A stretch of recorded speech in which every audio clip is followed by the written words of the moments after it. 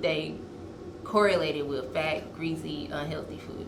Mm-hmm. And they kind of box us too. They put us in this box and say, this is what black people eat. In reality, and so they're kind of like positioning food as like the thing that's killing black people, but in reality, it's systems that are killing black people. Our foods aren't the risk factors, it's racism that's really the risk factor. And so really part of my job is taking the focus off what we eat and putting the focus on the real rooted issue, which are these systemic issues that are impacting how we access food, that are impacting how we understand food, and impacting so many other parts of our food system. Yeah.